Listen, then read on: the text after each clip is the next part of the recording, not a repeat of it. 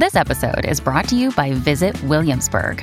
In Williamsburg, Virginia, there's never too much of a good thing. Whether you're a foodie, a golfer, a history buff, a shopaholic, an outdoor enthusiast, or a thrill seeker, you'll find what you came for here and more. So ask yourself, what is it you want? Discover Williamsburg and plan your trip at visitwilliamsburg.com. When you need mealtime inspiration, it's worth shopping Kroger, where you'll find over 30,000 mouth-watering choices that excite your inner foodie. And no matter what tasty choice you make, you'll enjoy our everyday low prices, plus extra ways to save, like digital coupons worth over $600 each week. You can also save up to $1 off per gallon at the pump with fuel points. More savings and more inspiring flavors make shopping Kroger worth it every time. Kroger, fresh for everyone. Fuel restrictions apply.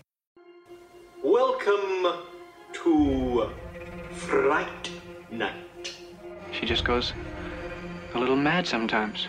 Wolfman's got nards. They're coming to get you, Barbara. Whatever you do, don't fall asleep. We have such sights to show you. They're all gonna laugh at you. You're listening to the Jersey Ghouls. Hey, everybody. MOON. That spells what's up. And welcome back to another episode with the Jersey Ghouls. That's right. If you haven't guessed by my oh so clever introduction, tonight we are tackling The Stand. And we have with us a very special guest. Yeah, from the Mise en Scream podcast. I hear that one's a real wiener. It is a real wiener. The lovely Katie is joining us. Thank you for being here. My life for you! My life for you! I will be personally serenading everyone with Baby Can You Dig Your Man as the ending to this episode. Oh, yeah. Well, he's a righteous man. Only Trash Cans version. He's righteous. So to clarify, we're talking more about the miniseries from 1994 than the 1978 book, but we will kind of touch on some plot points from the book. Absolutely. Yeah. Absolutely. So this is a 1994 made-for-television miniseries adaptation of Stephen King's The Stand that was aired in May of that year, and was directed by Katie's best friend, Mick Garris. He is my best friend. And this was the 25th anniversary of its debut. And it also got this awesome 4K release from Scream Factory. And so they got a lot of celebrating for 2019 to 1994 Stand. Yeah, and I would argue this is probably, in my opinion, one of the Stephen King TV adaptations that holds up the best. Yeah, it has really strong acting and characters, except for Molly Ringwald. Her bangs are the real star of the show. I remember the first time I ever watched this, and and that was the moment I realized that outside of John Hughes movies, she's terrible.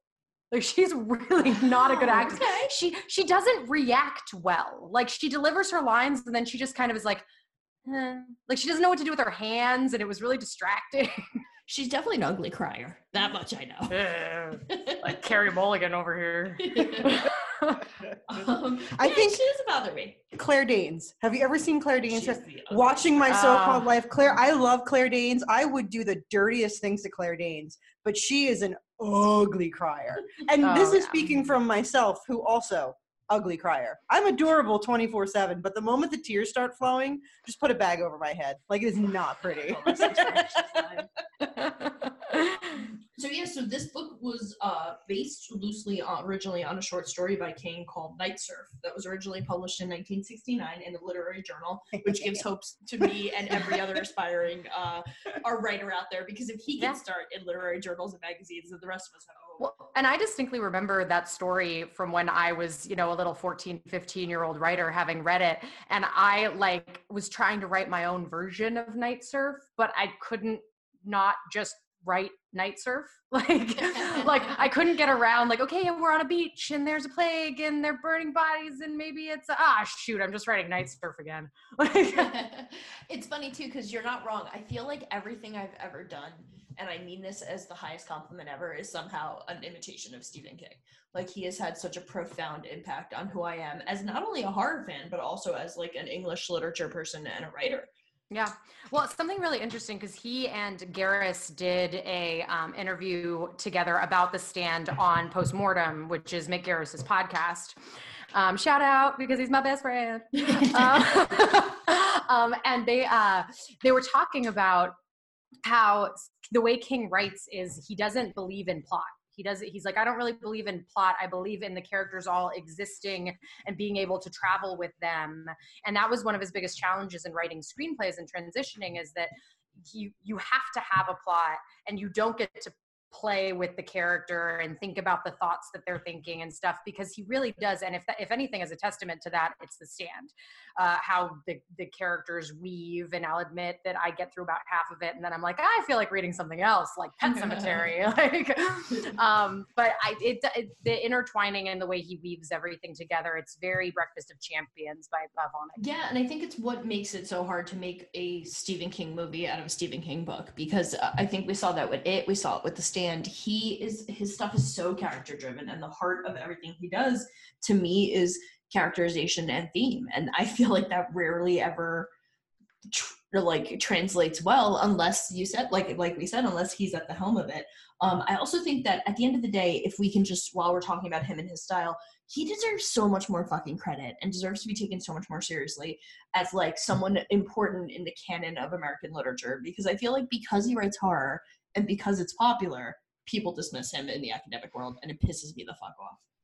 Academically, I was gonna say, I think a lot of people think he's pretty awesome, but but like, yeah, like you'd be hard pressed to find him in any like syllabus for any American literature courses. I did in high school. My freshman year of high school, did a book report on Cujo. They let me. That's awesome. So, should we summarize this thing? Oh, Jackie, it's your. Okay, well, I will say that the miniseries is broken up into 4 parts. Mm-hmm. We've got The Plague, The Dreams, The Betrayal, and The Stand. So I think the long and short of it is the government has concocted a super flu, and it gets out. And Captain Trips. Captain Trips. Did you say Captain Titties? Captain Titties. That was what in my head. That's my flu. My flu is Captain Titties. No, Captain Trips. So yeah, it's a super flu that is like crazy contagious, and in a matter of no time is passed to pretty much the entire world. There are a percentage of people that are immune to it, and those survivors basically get split into 2 camps of good and bad, essentially. The good follow the path of Mother Abigail, and the bad follow Randall Flagg, who we're pretty much, it's good versus evil, light versus dark with those 2 camps. And after the 2 factions are, settled, it then becomes, we need to send some of the good guys into the bad guy camp to find out what they're doing. Randall Flagg essentially wants to destroy the world. Mother Abigail's people want to save the world and rebuild and, from this ash rise again. And, Stephen King fails to write a good ending. Hey. But, hey. In the end, the good prevails. Even King jokes about it in chapter 2. So we're all allowed to say it now. Well, yeah. Well, that's the thing. In the miniseries, it's not a good ending. In the miniseries, it's not so bad, but in the book, it's just one of those things where the ending plot point happens. But then the story still goes on for like another 100 pages. Like any good Stephen King. But I would defend the book's ending because I really like the idea of Stu and Franny being like, well, fuck, we don't want to live here either. Like, yeah, we're just going to do the same thing we did. I think there's a poignant, like, they missed the mark in the miniseries with the ending versus the book, because I think just them staring at the baby and going, oh, I wonder if she'll be better. Like, no, bro, she won't. That's the point. You didn't dig the floating Mother Abigail head? Jesus, I can't even the fucking foot. I can't even. I tried to pretend it didn't exist. There was the Oscars style in memoriam that played on the screen. Of all the characters who died. All the characters that died. It wasn't even like after the things. It was like during the ending moment. Yeah. I will give them, though, the CGI hand of God or whatever that blows up the warhead. I will give them credit that that's better CGI than they had in the Langoliers. Because the Langoliers had really, really bad CGI. So at least the hand was a little bit better. Yeah.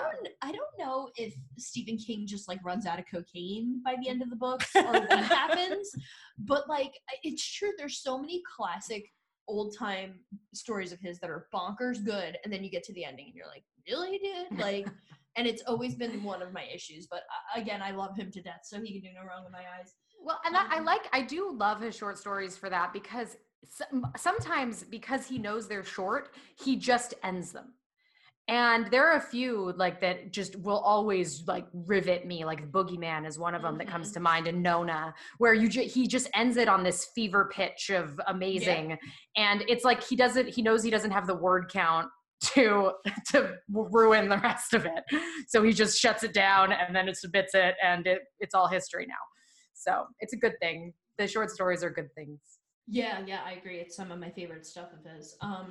I also think like I think it's interesting. I was doing a little research, Jackie, and I found out a couple things. First of all, he was apparently writing a fictionalization of the Patty Hearst story when he decided to shift gears and write about the Stand.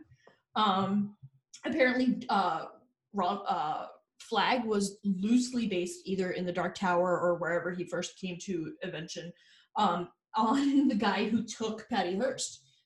Like Donald DeFreeze, right? Is that the guy who took him? And like apparently he was very much into this kind of mythology of like the working class heroes too at the time, because he actually named the book after. Sorry, can we talk about Randall Flagg's Canadian tuxedo? Like denim is hell, man. Christ, man. Hell is denim, and denim is hell. Hell, yeah. No, that's one of my big takeaways. Is that if you really want to scare me, put a guy in Stonewatch denim on denim. Oh, I called him Denim Dan in my notes. It was like they were like, can we make the least scary looking motherfucker ever? And they were like, yep, here he is. You know, I don't know. I'm sorry. Are mullets not scared of you? Because mullets scare me. Oh, and that is a wig. He did not have long hair. Right, and they didn't even initially. He didn't even have that. That was like a last minute decision that they thought made the character better. They thought he was more rugged. Yeah, they thought it would make him a little bit more like Bruce Springsteen-ish.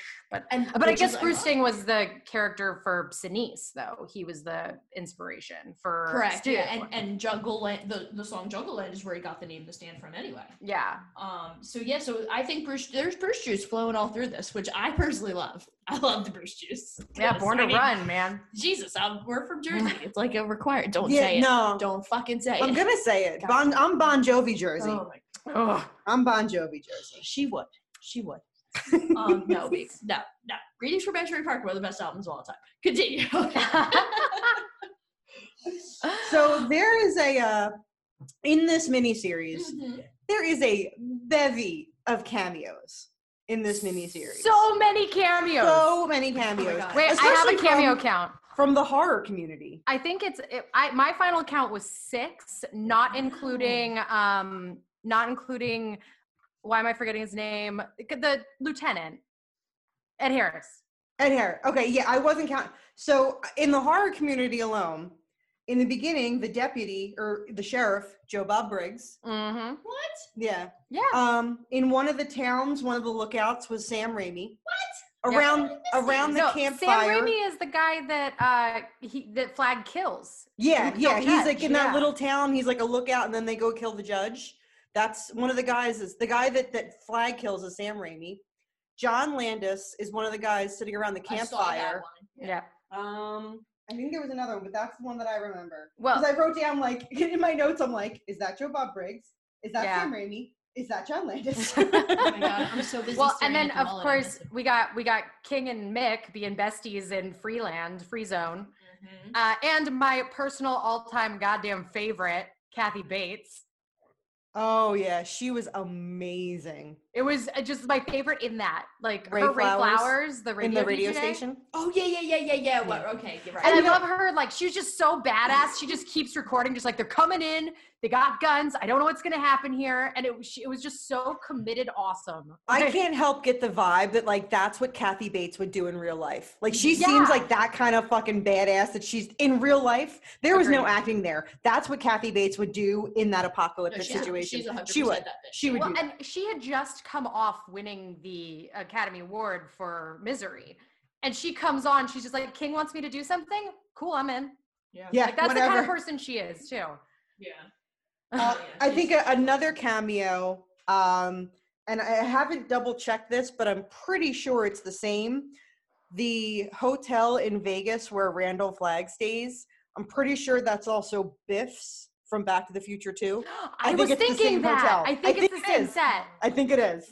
And I got super excited that they were at least Biff's. the exterior. Yeah, it definitely. Yeah. Wow, you guys know so much more. I was just so busy, like, I'm sorry. Focusing on the extensive plot.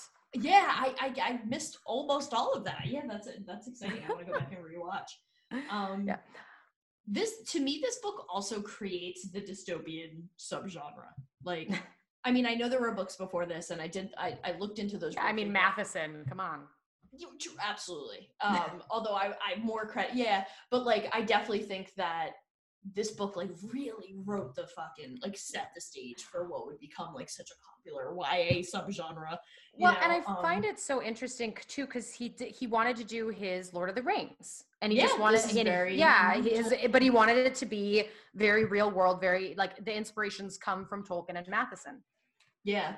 And I think it's also very Americanized. Like, I think a lot of what is done with the idea of ending the world is ending America. And I think he plays a lot on that, both in the book and the miniseries, where it's like, you know, kind of playing with like the notion of what is America and is it ultimately a failed experiment or a good one. And I think there's always a glimmer of hope with King in America. I think like so many of us, he has to end things thinking there's some sort of hope there. Yeah. You know?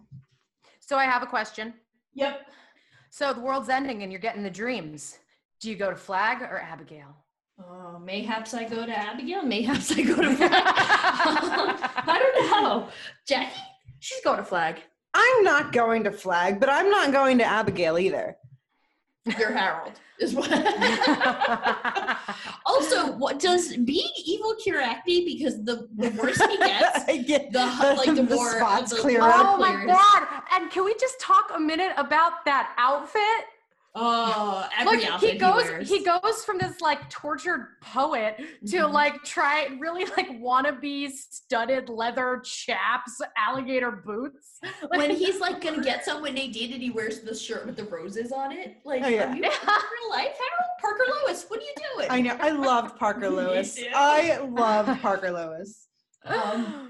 He is one of my favorite characters though, because I think it's so fascinating. Because the scene in the basement is the one that gets me all the time. Oh my god! All right, Disco Queen. Yeah, like don't mess with my tune. Where's my note, Marissa? This one is for you. My note was a couple of blowjobs later, and now Harold is an aggressive, toxic male. He is so toxic. Like, where do you get off, Harold? All of a sudden, you're like a fucking abusive spouse. Yeah, like, fuck off. I know. He's like, don't screw with my disco. Yeah, woman. He'll be like, get out of here, woman.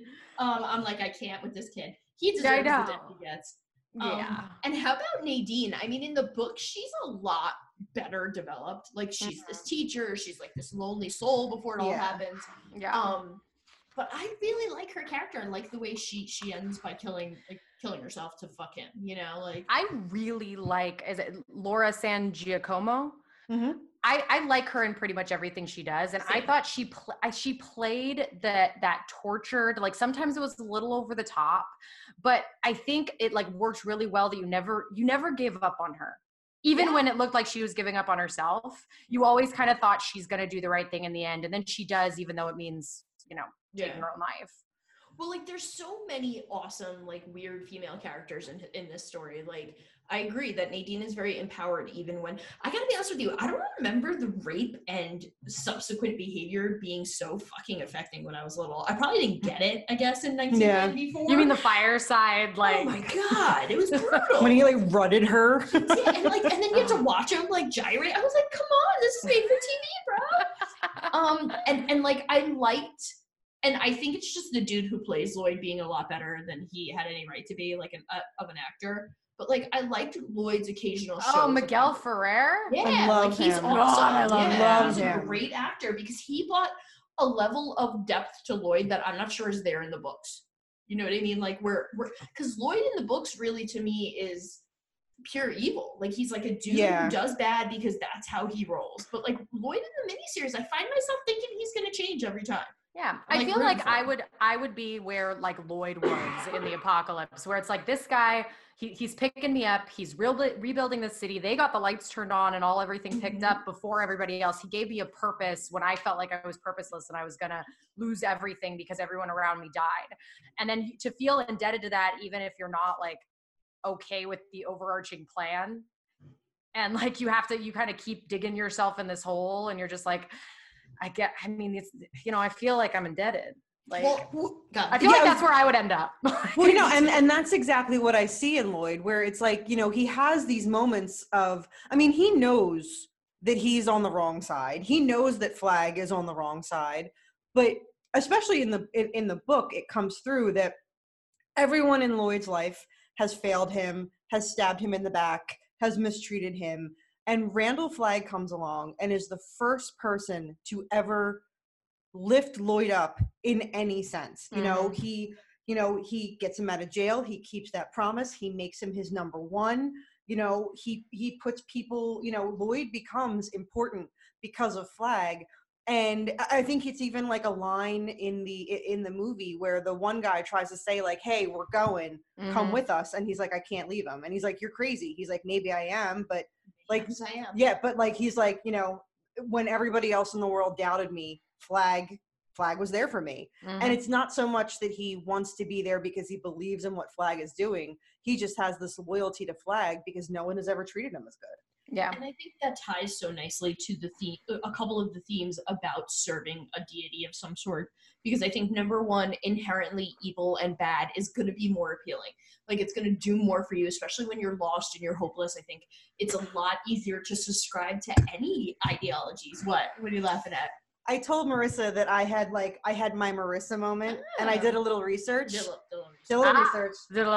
I did a little research, and I actually kind of associated some of the characters with like not religious archetypes in the sense of like actual religious figures, but like people in general. Okay. Like, and I have like Harold as the follower who was just so desperate to find something to be accepted in that when Flagg comes along, it's kind of like the evangelicals where he goes to that extreme and he found something that will accept him. So he runs to that. I do like his I was misled. No. Oh yeah.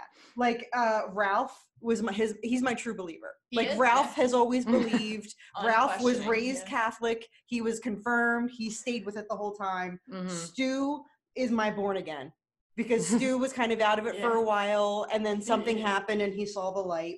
Nick is my friendly atheist who I relate to very much. He doesn't believe. But I think Glenn fills that role. But he's on kind of like the side of good. Yeah. Like he knows the right or wrong. And then I said Larry was my holiday Catholic that only goes to church on Christmas and Easter. I like it. Of course, if we're going with traditional archetypes, Fran is obviously our Virgin Mary. If we're going for like legit, because she archetypes. Does no daddy. Yeah, she is our Virgin Mary. I mean, obviously there's a daddy, but it's Harold. No, it's her dead boyfriend Jess, right? Right. Yeah. No, what I really liked about Glenn, what I was like when you were saying that, and I remember thinking it as I was watching it, because I kind of was like, there's a lot of, the very religious overtones to it, and the kind of you have to pick a side, and it's like, well, what if I'm somebody that doesn't want to pick a side, that kind of thing. And I think Glenn made a lot of the like God and devil like stuff really palatable for somebody who's a lot more agnostic. Or like any other type of thing where it's like there's a force of good and there's a force of evil, and if you call that God, then that's your business, and if you call that the devil, then that's your business.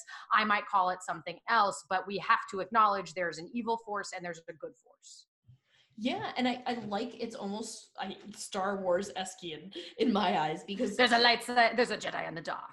There's the good side and the dark, the bad side, and they balance each other out. And I think that King, one of the things I found fascinating about this book is that it's really the most religious he's ever gotten in writing. And like, I think he himself has been like, oh, this is the dark tale of Christianity and my struggles with religion and all this other crap when he talks about it. Yet so many like Bible thumpers use this book as like, you see, God will be, like I read so many articles that were like, yay Jeebus, and the Stand proves that. And see, and I'm with you, Katie. I think that it is a very palatable way to look at this notion of struggling with religious identity and struggling with joining sides, if you will, and what it means to have faith. And I love that about it, because I don't think he's shoving religion down our throats, and yet so many people interpret it that way, and I find it very interesting. But I like what this book has to say. See, especially in the third story, in the betrayal, one of my final notes of that is things are getting super Jesus-y up in here, because it does start to get really, for someone that doesn't believe, I kind of started to write things ranting about, Mother Abigail leaves because of the sin of pride. And I think the idea of sin, for the most part, is like bullshit. Like there were these sins that were created that basically were made to keep people in line, so. See, I took her as like a Christ-like figure, where like she went away because like Christ, she like couldn't handle the burden of it all and felt like she was like fucking up. And again, I would probably argue I'm the most, arguably the more religious of the two of us. Not arguably, I'm definitively the more religious, because I am definitely like agnostic at best and Episcopalian at worst, but I definitely worst. Yeah, at least in Jackie's eyes. But I definitely I kind of see where you get that. I think that why you feel that way though is because their God, or what they call God, or the white or whatever, really is demanding and fucked up and asks a lot of them. And I think that that's a really interesting statement on faith and how hard and grueling it can be, and what a sacrifice it can be to fucking hold on to something so abstract and have it demand so much of you when you're not even sure that it's there. So like I could see where that was off-putting to someone who doesn't buy into it. But to someone who kind of likes the notion of faith even in its most abstract forms, I dug that. I dug the idea of, we're asking a lot of these, like, fuck, they had to go and like die for it. You know what I mean? Like, I don't know. I found that interesting, but it was off-putting to you. Yeah, because religion's bullshit. So, well, one of my favorite lines that Flag says is when he's in one of Nadine's dreams, and he says some like quote, and Nadine's like, "Is that the Bible?" And Flag goes, "Daniel Steele, I think." I know, I love those kind of lines. And there's no denying the appeal of Flag and what he sells. And I think that that's a really poignant statement, not even so much on religion to me as it is a statement on like politics and American life. Like if I could just completely shift gears here, like I don't even know so much that this to me is a struggle of like religion versus like the devil versus God. I think it's more of a struggle of like being a good person maybe versus being like trying to be American and trying to be good versus trying to be American and be America. Like I hope you're I'm not trying to say anything like towards one group or another. I'm saying that I think there's two Americans. I think there's good people and there's shitty people, right? Just like anywhere else in the world. That's what I'm saying. That's my face. That's the face I'm making. Is that I think that's just a world thing. I think but he makes it an American version of that, with the Midwest as a representation, with Las Vegas being like the height of like, sin is, as you kind of pulled it. I think you're right. I think that's the struggle everywhere. I know it's the human condition, but I would argue that this book really resonates because it's a very Americanized version of that struggle. Well, that in the miniseries itself, at the end, when Ralph and Larry are like, tied up and ready to be drawn and quartered, the one guy who stands up, he goes, "This isn't what we do. This isn't what Americans do." Yeah. Yes. He actually, he flat out says and that. in the book, that speech is a lot bigger, and it kind of calls to this idea of the history of this country is fucked up. What are we? Are we the bad guys? Are we the people who rip people apart limb by limb? Or do we stand for something better? And I think that's the constant struggle that is uniquely American. I think one of the things I've learned about taking on America as my cultural identity is that we got some fucked up shit we've done, and we need to reconcile with that every day as American, like on a broad scale. And I think that, to me, it's fascinating the way this book plays like that, because is that America? Is Flag America, or is the New Hope, New Land, whatever they call themselves? Boulder Free Zone? Yeah, Boulder Free Zone. Boulder Free Zone. There are no boulders in that zone. Right. And I think that that's a very fascinating question. And even if you took it on like a governmental level, like, what works? Does democracy work? Because I got to tell you, by the end of the story, they're very questioning whether or not their Boulder new zone, free zone is going to work. Right. And we know the dictatorship doesn't work, but there were some good ideas that he had. Well, and there's the one part where they're talking about how, like, turning the power back on, and everything that's happening in the Boulder Free Zone is very like, we're just going back to the way it was. And maybe I identify with Glenn. But how he talks about, like, we wiped ourselves out, and we're just going to say, okay, let's go back to what we were doing before. Obviously, something out there decided that we're not allowed to live anymore. And so, like, except for these particular people. And so, and we're just going to, go back to normal. Like, we're going to have democracy, and we're going to like have all this stuff. It's like the one of the inspirations that King mentions for this story is there being like a chemical spill, and the winds were blowing in the direction of this sheep farm, and all the sheep died. And he heard on the news one of the anchors say, like, I don't know who said it, that if the wind was blowing in the other direction, Salt Lake City would have been gone. And it's kind of like that. It's like the wind will blow and you might be gone. It's a force we don't understand is trying to get us to live differently, and we're just going back to our normal. I think it's something, if I could reference a Mise en Scream episode that you guys talked about. I believe it was in your Night of the Living Dead episode, about how it's kind of like, it's like that species population check. Like, every other species has this kind of built-in population check where it will plague itself and it will wipe itself out. And the only reason that humans, aren't wiped out is because we are advanced enough to combat the natural plague that tries to wipe us out. And, this speaks to the idea of, at some point, there could be a plague that we aren't ready for. There could be the super flu. Captain Trips could come through, and we're just not ready. We're not equipped. It's too fast, it's too strong, and it's too smart for us. And then suddenly we're, a third of our population. Right. And is the stand then good versus evil, or is the stand us fighting against our own nature? That's like what I really get from this, because I think that at the end of the day, the capitalism and the consumption and so much of what makes America America is what kills us at the end. And you're right, we just fucking turn around and go right back to it. And I think the stand, so like, I think Stephen King, like so many of us, is so torn on this, because like so many of you, he's obsessed with like the everyday, everyman, like hero, like the working class hero trope. Yeah. And I think we see that with characters like Stu. I think we see it with all of his writers, because at the end of the day, these people are like, Stu is just a normal dude. He even jokes about like being rednecky, but he's wise from observation and from experience and from looking at the world around him. And that, I think that's why King also, so many of his protagonists are writers, because I think writers by nature also observe the world around them more. And I think that what he sees is that, yes, this small town idea is so quaint and so lovely in theory, but can it be sustained in real life? You know what I mean? And I think that he, like so many of us, struggles with what it means to be American and what the identity of America really is, and if we are white or black. And that's why I've always loved this story, because I think it speaks to the heart of the individual. Like, would you hear Abigail or would you hear Flag? but it also speaks to our larger conscience. Are we a country that can stand for something good, or are we the bad guys and we just don't know yet? Mm-hmm. Well, and something else too, and I don't, maybe you guys can clear this up for me because is that it seemed like both parties get both dreams.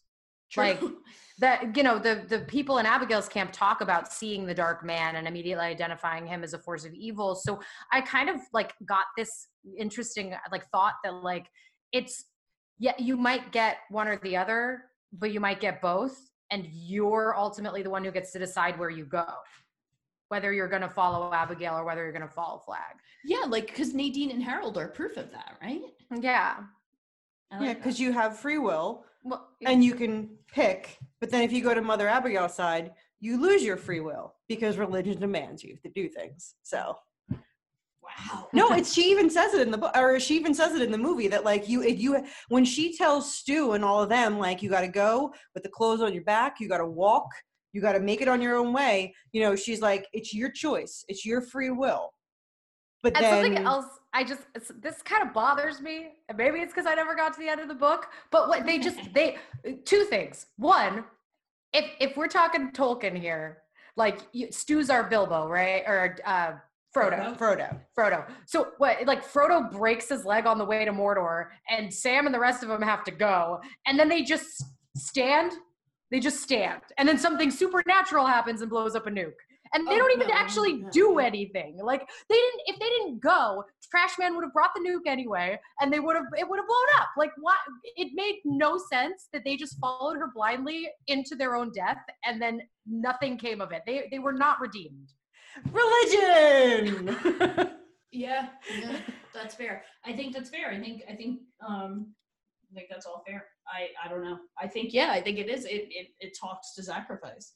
I think I just when I hear you speak that way, and I get it because I get it too. I think a lot of free will gets crushed by so many of society's like things like religion and fucking duty and all that shit. But is Flags more appealing then?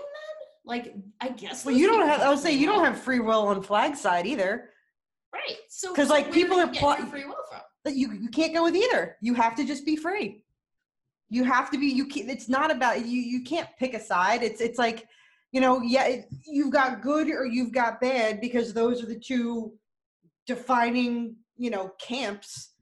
But then there's got to be. Yeah, but I think you can be a good person and not have to affiliate yourself to somebody else's agenda. I think it all comes down to, at least for me, it's my one of my favorite quotes ever because I always remember it, and it's from Dogma, and Chris Rock says it, and I've said it before on Mise on Scream, and I'll say it again. You can change an idea. Changing a belief is harder. So having good ideas and acting upon those ideas and then being able to change and say, okay, I'm going to pivot that because obviously this was wrong is the difference between like like that religious fervor, evangelical, that kind of thing versus like just living a good life. And I think there are people out there who adhere to religions and understand that they get to like believe certain things, but also like, because I have my own free will, I can choose the path that works for me. And I think that it's as long as you keep it an idea. But when you subscribe to it, like it's a belief and you can't get away from it, that's when you're fucked. Yeah, I also kind of live by that rule too. And I also love the quote in Dogma when they talk about the cup. Like when raising my kids, I've also lived by this motto too, where like when you're little, your cup is little and it's easy to fill. And you need that cup because bad shit happens when you're little and you need something to rely on, something to have faith in. But when you get bigger, your cup is bigger and it's a lot harder to fill that cup. I love both of those quotes so much. Mm-hmm. I think that if I could like make my argument for why I do consider myself someone with faith, it would be that movie because I do have these ideas and I like them and they're selfish and they bring me comfort. And I acknowledge that because like I have a husband who's an atheist too. And he very much is like, that's just you trying to comfort yourself. And fuck yeah, it is. But I'm not hurting anybody. I was going to say, like, I can say that is truly one of the perks of having a belief. Yes, that's a perk that I don't have, I don't have a belief that's so strong that in times of strife, like, I can just kind of, I don't have I can say a prayer or I can kind of reflect to my deity of choice and somehow feel comforted by that. Like you've got perks that I don't have in having your belief, which is nice. Again, I would admit, own the selfishness of it, own the self-servingness of it, but I also know myself, and I know that if push came to shove, I would do whatever the fuck Abigail. See, but I don't think that that's selfish. I mean, for someone that has that belief, that kind of the need for that comfort, the need for that connection with your belief, it's like needing food. It's like needing water. It's part of your existence. It's part of what makes you get up and go every day. So I wouldn't call that selfish. That's just kind of part of your healthy lifestyle of, you need to eat food every day. You need as she drinks her water. As she, with her water. Yeah, like you need food, you need sleep, and for some people they need that belief. There are plenty of people in my family that kind of need that daily, affirmation with their God that kind of, my mother says prayers in the morning when she's brushing her teeth and bless my daughter and, keep my family safe, the whole nine. It's a part of some people's day. And again, like I said, I'm jealous of the comfort that people can receive from their religion sometimes. So it's like, I'm going to sit here and I'm going to talk a lot of shit on religion, but obviously if someone believes, I'm not talking shit on anybody. This is me personally. Disclaimer, if you want to believe whatever you want. Like I would never push my ideas of atheism on anybody. I would make the argument, though, that organized religion has done more harm in our world and history than good. Right? Yeah. I mean, any fucking person with half a brain knows that. I mean, Jesus Christ. I said Jesus Christ. So I'm going to throw down one of my... I don't have very many complaints about this miniseries because I shouldn't. But I will say that somewhere around the third act, the betrayal is where you realize that if you haven't read the book, you're probably a little lost because they don't do a lot of explaining of stuff. Because more than once watching this, it's been a while since I've watched this. And when the third part started, like suddenly Stu is, doing an appendectomy on someone. Mm-hmm. And like, there's all these other characters. Mm-hmm. And I'm like, wait, did I miss something? Like, where did these people get introduced? So many characters, yeah. The trash can man. Yes. Like, looking at him at the beginning and looking at him at the end, if you haven't read the book, like, you have to realize that he's got radiation poisoning. Because when he went down to get the warhead, he was exposed to so much radiation that he's pretty much just melting away. Yeah. And it's like, it's one of those things where I don't think everybody fully... If you don't fully understand every single thing that's happening if you've never read the book, just watching the miniseries, because so much stuff, obviously you have to leave stuff out. I mean, yes, it's a 6-hour miniseries, but this was also like a ridiculously is this the longest one or is it the longest one? The uncut version of this is the longest. The uncut version, yeah. And I think this set some sort of record for the most talking characters in a miniseries. Yeah, it's 125. Oh, wow. 120. I have it written down. Yeah, it's a hell of a fucking lot though for speaking lines. Like, it's like literally record setting. And yeah, you're right. There's just so much depth to every character that you just can't possibly get to that. Well, and Larry, like Larry's not as developed as he is in the book, and I love Larry. Well, and I will say, as somebody who has never read the second half of the book, but I think this is where Garrus really shines, and I think that King's developed ability to tell the story shines too, is because even with like I don't see the radiation poisoning, but it's obvious that like he's decaying, and you can kind of get the sense that something has happened to him, whether it's he's been out in the sun too long, which is where we first saw him, or he's like melting because of radiation and stuff like that. You see that he's falling apart the same way that people with the flu did. And there's this kind of too, starting with the appendectomy, talking to that point, is like, it's okay that I didn't meet this character. I understand that they're on the road and they're trying to get by the best they can. And sometimes really terrible things happen. And so it wasn't, and that's what was introduced, that was what was shown. It's this kind of show don't tell thing that I thought was done so well in this, because it, like, I don't necessarily, yes, reading the book would give me more information, but it's not necessary to my viewing for that to be in there. for me to understand that, okay, yeah, they're on the road and shitty fucking things are happening because it's that hard to get to where they need to go. There were parts where it was obvious that like, okay, like this would be more enjoyable if I had more information.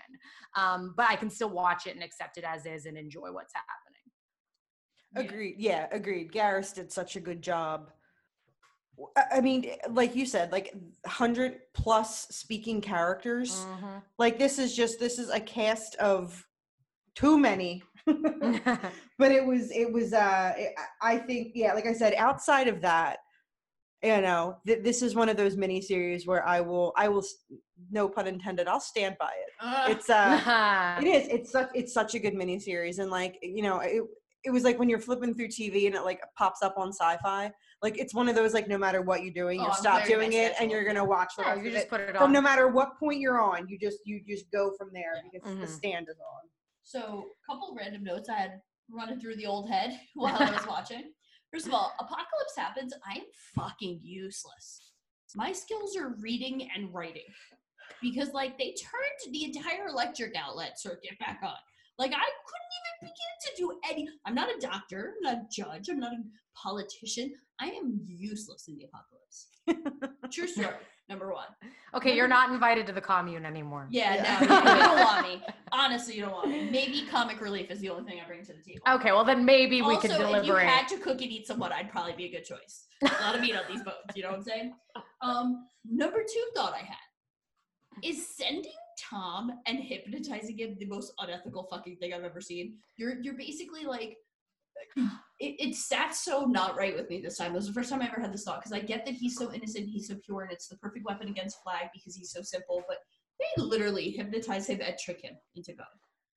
Well, so there's two facts to this. I mean, two parts to this, of course. The first is that I like the idea that they realize they need to send him because Flag can't sense him. Flag said he knew from the very beginning who who the other two were. They were waiting for the judge.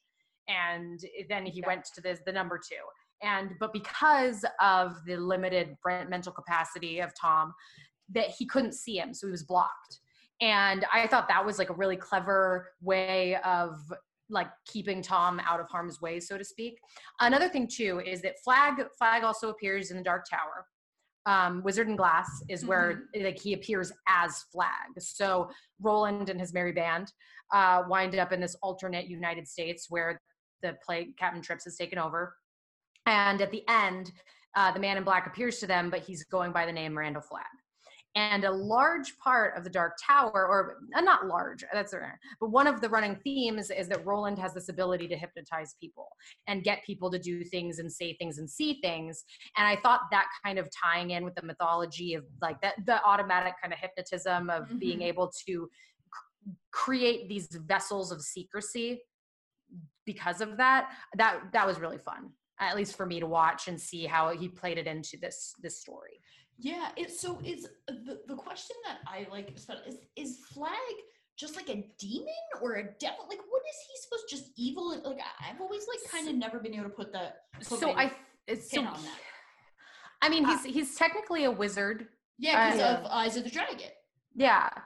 I never pegged him for like the devil himself. Like a lower level demon, maybe. I don't know, because it's like, when you have if his polar opposite is Mother Abigail, and though she's depicted as somewhat Christ-like, she's not Jesus. So I took it as like, she's not Jesus, so he's not the devil.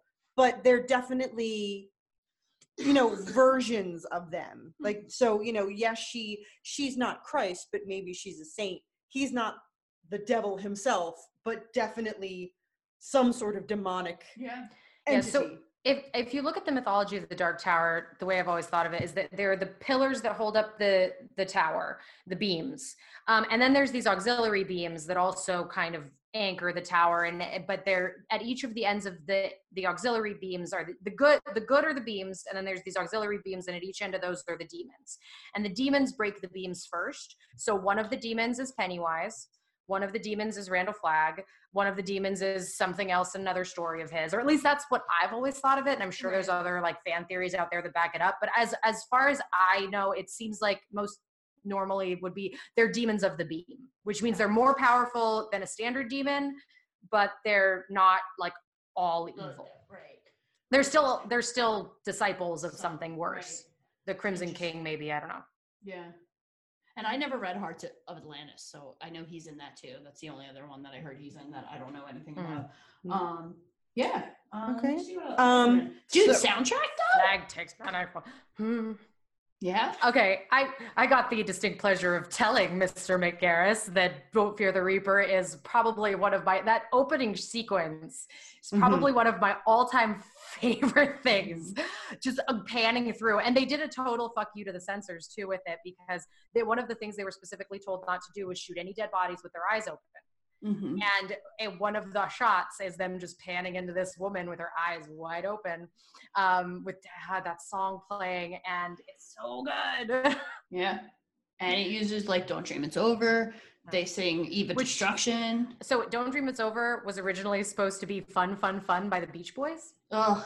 And King fought for it and wanted it, and Garris was just like, no, we're not doing that. No, I think Don't Dream It's Over is so much better. Yeah, no, that one definitely is more atmosphere setting than I think. There's Fun by the song, Beach Boys I think would take you out of it. Yeah. With Don't Dream It's Over is a bit more poignant. Well, and that was, I think, the point was he wanted something that idiosyncratic and that kind of like off the normalcy of it, because there are so many shots in this with the idiosyncrasies. The other one that I absolutely love is when they turn the power back on, and the first thing we pan to is all of the houses with the dead bodies and the electricity turning back on. Yeah. And they got the woman at the table and her mixer turns on, and you're like, and the dude with the laundry. What's funny is in the book, when that happens, when the electricity is turned back on in the town, they actually have to assign groups of people to run to all the different houses to turn everything off. Yeah, they allude to that in the... Yeah, they make a mention of a turning off committee. Oh, right. But yeah, it's... So I'm gonna present you guys with a question. Okay. Fuck, marry, kill. Okay. Stu, Nick, and Larry. Oh, that's a good one. I know mine, but I'm gonna open the floor to you guys. All right, ready? I'm ready. All right, I'm killing Stu. Fucking Nick, marrying Larry. Me too! Katie.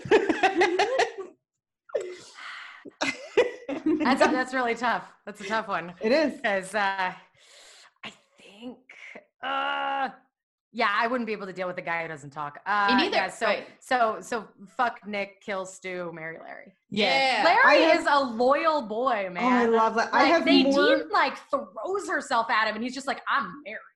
I know. He's like, what are you, right in front of my wife? Post-apocalypse married. And it's like, right? Yes. I have more than one note.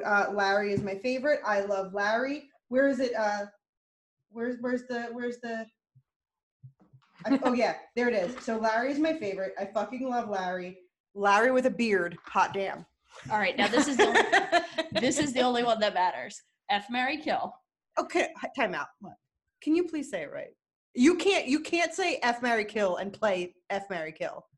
What's the game called? Fornicate, marry, kill. I hate you.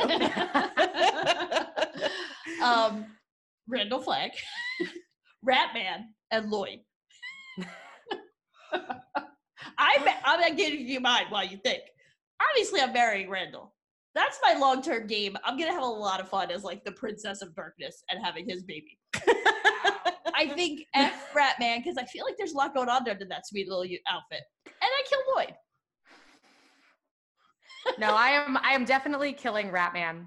Really? Okay. Yeah, I don't know. I can't. It doesn't do it for you. It's the voice. It doesn't do it. Yeah, it's the way he talks. It's like I don't want to be with some Yoda type. Like I don't know. He's speaking short. It's the short sentences and like he's talking about himself in the third person. Yeah. But in the bedroom is where you can get away with that. That is true. I think you know what? I think I'm with you again. I think I'm going to kill Lloyd. Because he's, I don't know. I have to, fuck Flagg and marry Lloyd because I love Miguel Ferrer. I love him in everything. He's so awesome. Marry him in Twin Peaks. I'd marry him in this. Yeah. Yeah, he's pretty awesome. And then the other thing, like the real unsung hero is Dina. Can we talk about Dina for a minute? She goes over there and bangs Lloyd for like years on end. And they know she's there the whole time.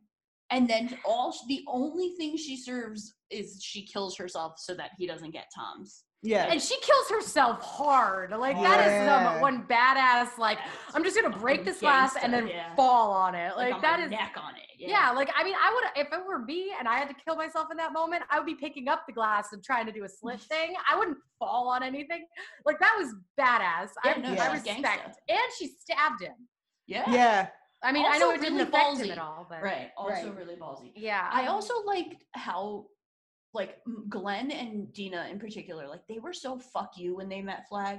And I think that's so admirable because in my head, I'd like to think I'd be fuck you, but I'd probably soil myself, pee and poop, and then, like, try to be, like, a wise ass, but I'd be all stuttery and nervous. And he'd be like, you're sitting there, you're a pee, you know, I wouldn't be able to be like Glenn who like laughs in his face. You know what I mean? Like, God, you make your poops and your peeps. I made my poops and my peeps, and then I try to say something clever, but I fuck it up, and then he just kills me. Like, that's how I die when I meet Randall Flagg.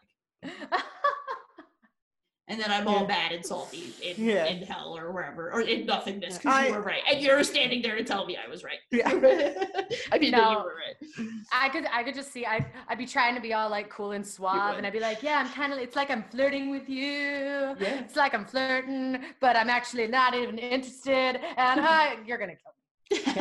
I'm coming at you with a banana. You would go hard. Yeah. Here's my banana I would sword. just try to be like, you buying it? You buying it at all?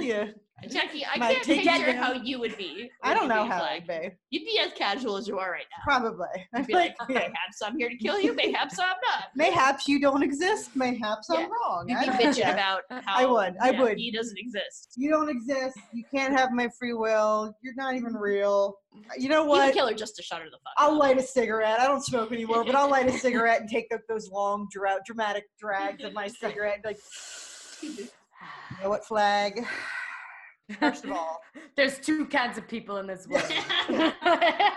You might buy some time with that, though. I would. I'd probably shoot the shit with Flag for a while. I'm not gonna lie. You'd wind up. I'm not gonna lie. I would probably shoot the shit with him for a little while. I'd maybe, I'd dissuade him from so much denim. She would join him. Like, I don't know that I would join it. No, because like I said, I don't want to be under anybody's authority. Like, that's not my jam. Like, I don't. Let me just. You know what? I'll be your friend from the outside. You know that you live under so many, like... No, I mean, I'm not talking about, like, lawful. I'm talking about, like, the voice all of authority. Of a sudden, you're like, I don't live under anybody's rules. I don't mean that. I'm jaywalk right now. I'm not scared. Like, oh, wait. I'm gonna go outside and litter. That's it. That's how I rebel. I rebel in like I'm gonna jaywalk. I'm gonna litter. What did you become like a fucking animal? Don't litter. Littering's bad. Yeah, she's a scumbag. That's bad. Yeah. Yeah. Yeah, you could jaywalk. That's okay. Yeah, if you get hit, that's on you. Yeah, that's true. That's true.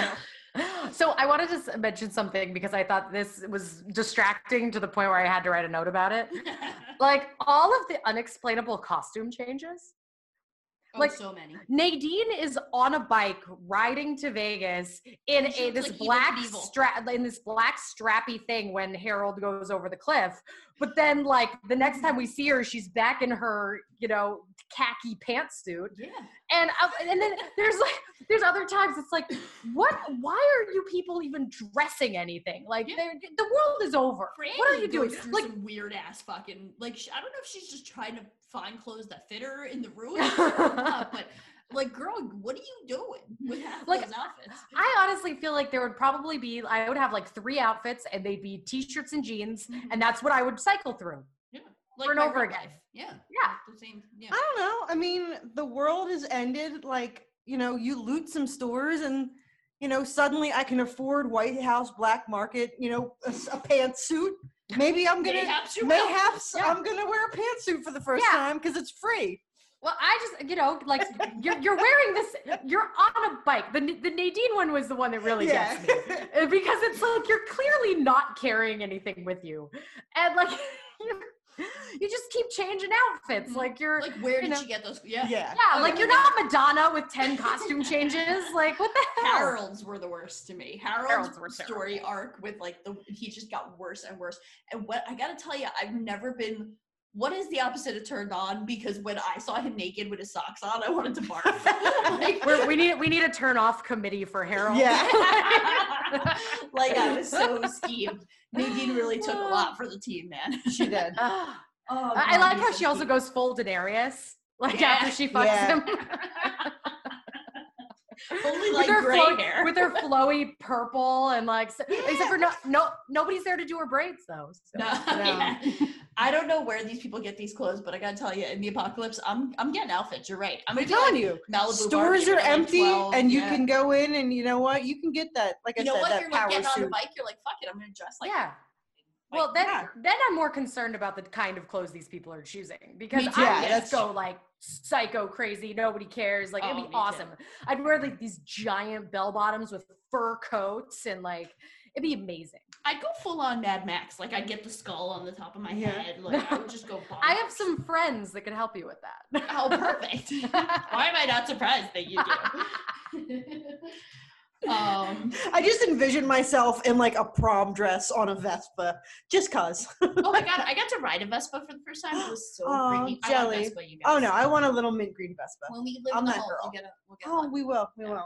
No, I think they're called Rascal Scooters. You want to come to the home with us? We're all gonna outlive our husbands. They're not Vespas. They're Rascal Scooters. We're gonna have our Rascal Scooters. We'll just call them Vespas. We'll call them Vespas. Absolutely. We'll just paint Vespa on the side. Yeah. Like, oh, it's totally legit, guys. I got a Sharpie marker that's like it's gonna say like Vespa. I'll misspell it because I'm old. It's just that's my life.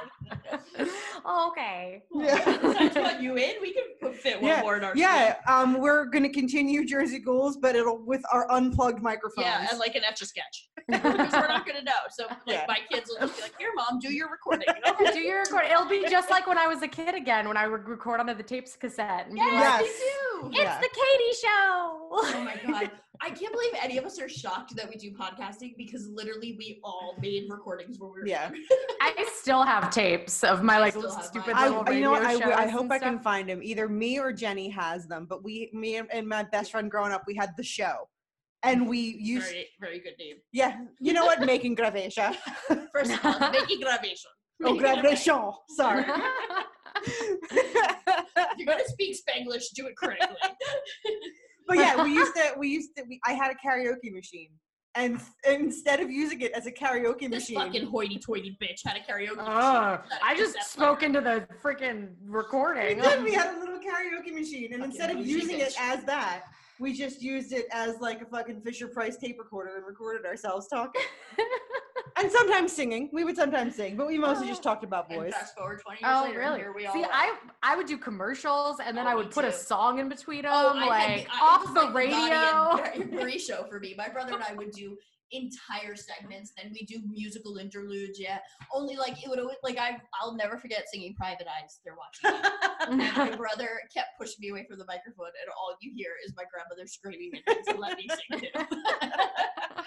And I got to do the watching you. I just, you know what I need though? I need some good like old lady catchphrases, like Sister Abigail, Mother Abigail, Sister Abigail.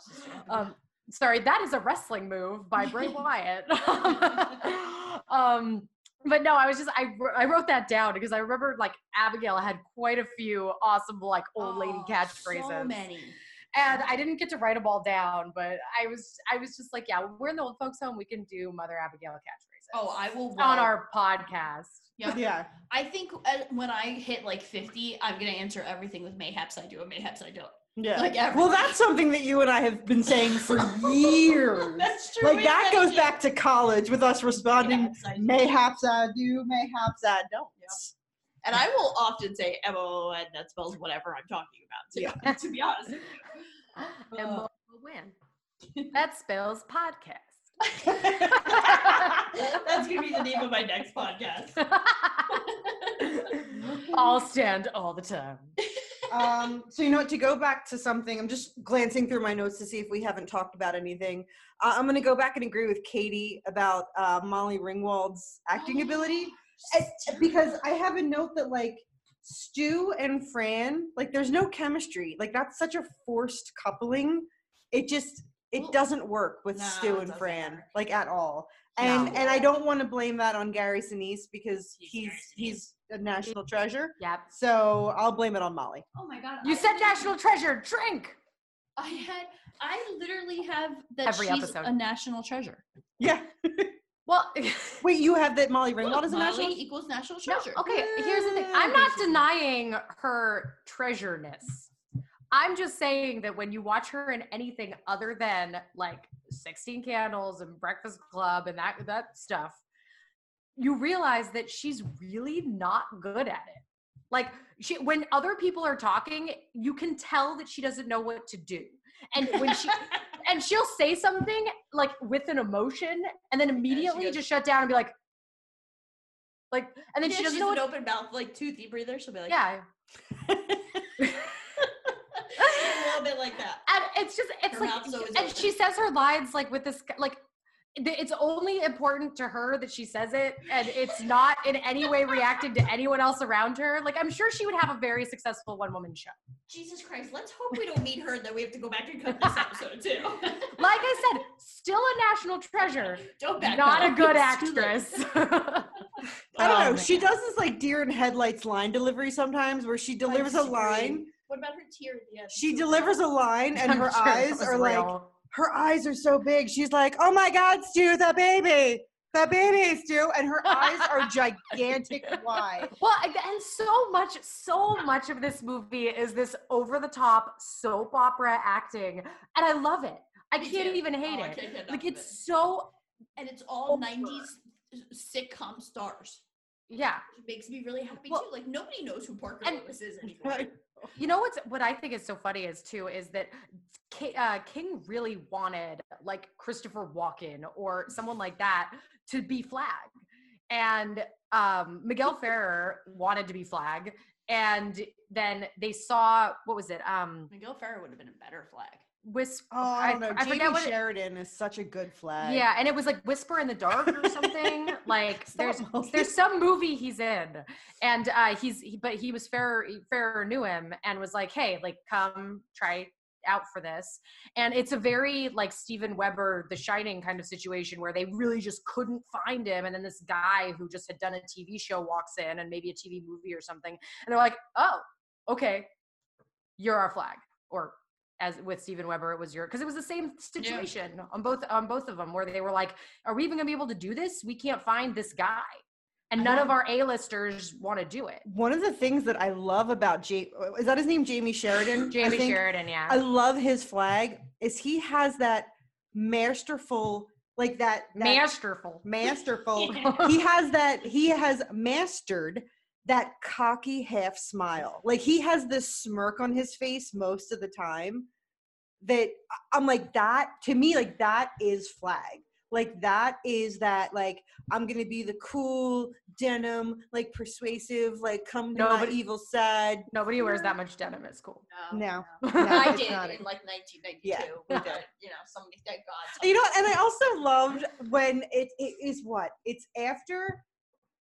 It's before Nadine kills herself, when they're up in his suite, and like he gets all angry and like he has his diaper baby tantrum. He puts his hands in the front of his pants like Al Bundy. Dude, when he has his Kylo Ren tantrum, I'm like, I fucking can't. Like, what is he doing right now? Get your shit together, Randall. God damn it. Well, and that's why Ferrer's great too, because when he throws all the stuff all over the thing, and he's like, "Did you enjoy your drink?" And it's like, "Yeah, it's all over the wall." It's pretty ballsy. It's like a super awesome delivery, and then, but yeah, like I liked Sheridan how he kind of had this sense of humor, and he was very maniacal, and he wasn't like, I think the balance too between Lloyd and Flag made for a really interesting viewing, because he is like, I think well, at least from what I know of Flag, which is the Man in Black, Martin, is like, yeah, he has a sense of humor. He knows that he's doing wicked things and he enjoys it. It's very Wicked Witch of the West. Yeah, and it's funny because thinking of Eyes of the Dragon, which is my only other like in my head thing with Flag, is that he's very cunning and very like mischievous almost, in how he delivers his evil. So yeah, I guess that makes sense. I don't know. He is like the most unattractive version of Flag I could like. Well, I'm not looking at him for attractiveness. Oh, I was. Like, no. Okay. I'm not looking at him to be attractive. Like, he's, like I said, he's He's the He's not- quintessential 1994 villain. I would say that's he's for sure. not. He's not. I wouldn't call him attractive, but at the same time, he's not unattractive. He's charming. He's persuasive. There's the method to the madness. When there's the he agenda. starts undressing, though, when Nadine, I want to barf. Like, Oh I'm yeah, into that her was moves. that was a surprising turn of like you and know, she's pretty, but she's so fun. Like she's so whacked that you're like just feel bad for her, so you can't even enjoy her PG made for TV nudity. Which P.S. they never get away with that made for TV series. Also, and I'm gonna throw this down because I know I'm probably the only one at the table who feels this way. I love Mick Garris's The Shining made for TV movie. Me too. We should talk about that one. I have a new appreciation, but the kid bugs the hell out of me. Just shut your little mouth. Oh, like when I watched The Babadook, or when I tried to watch The Babadook but couldn't finish it because I wanted to punch my TV because the kid was so annoying. At least the kid in that is cute. He's just a fucking ass. No, he's not cute. He's not as bad as the kid from The Shining. The kid from The Shining is terrible. Oh god, that kid.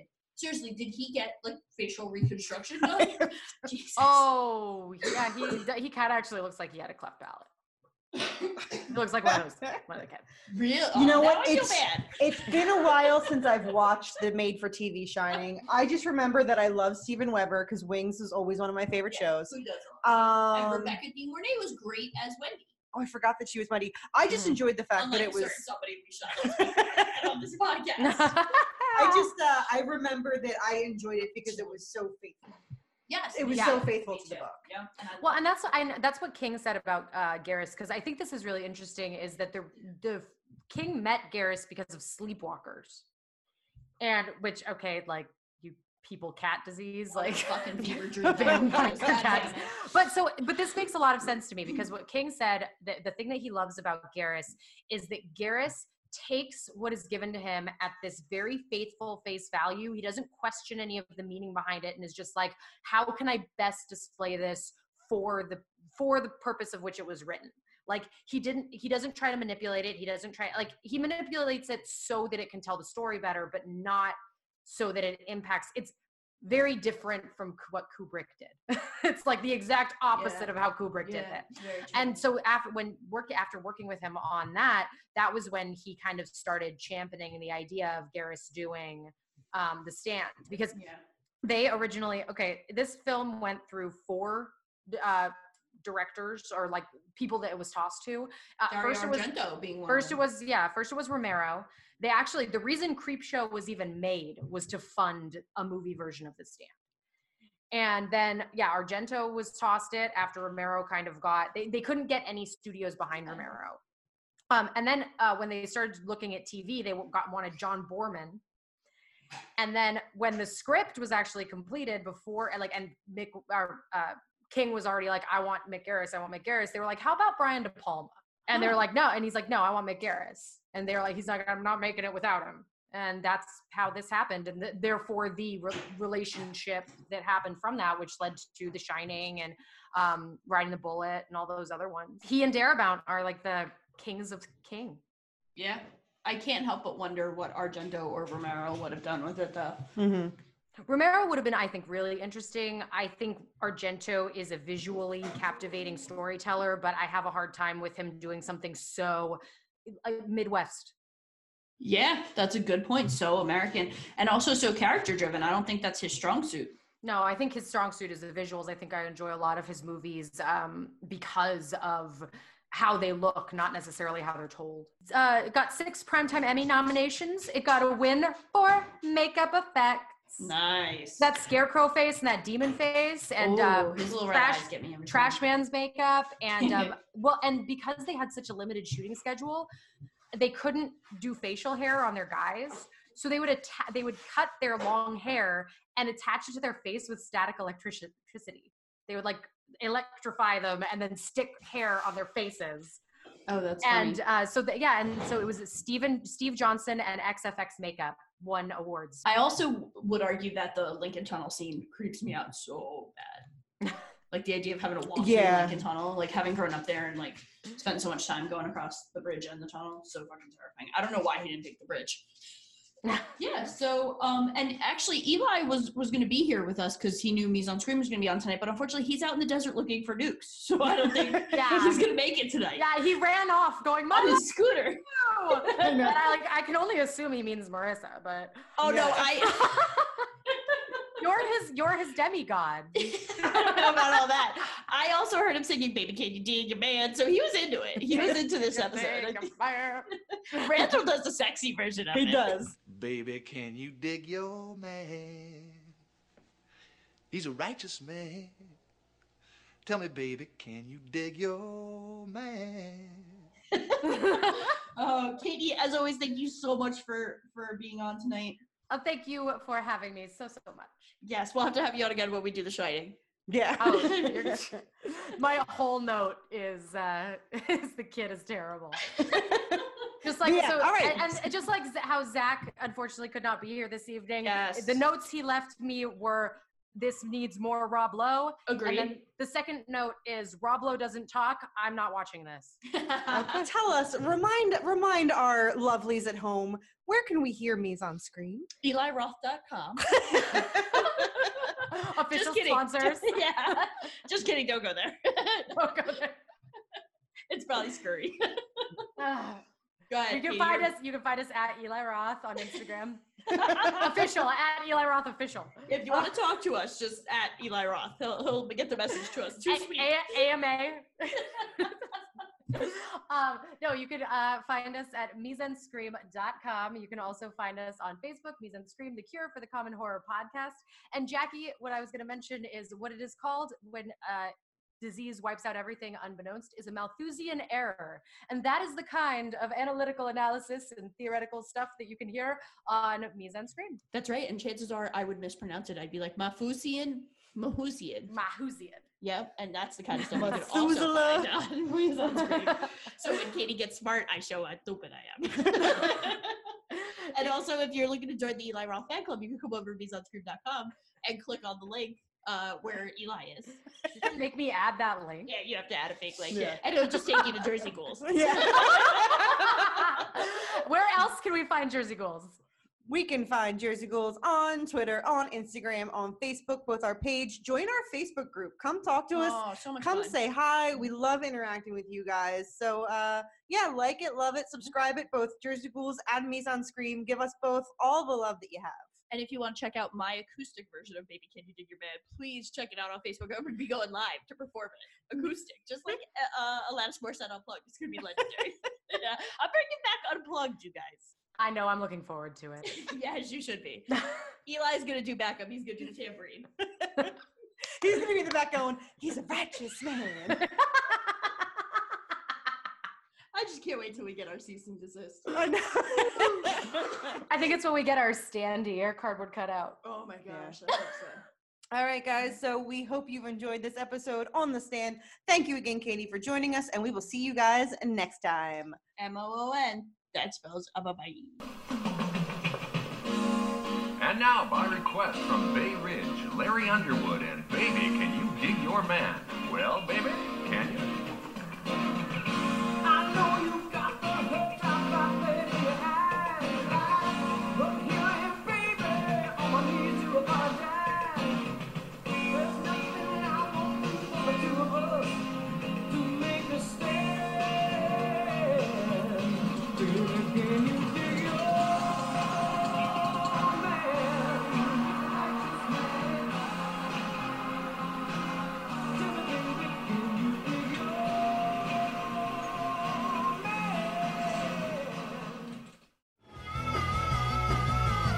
You're listening to the Geekscape Network.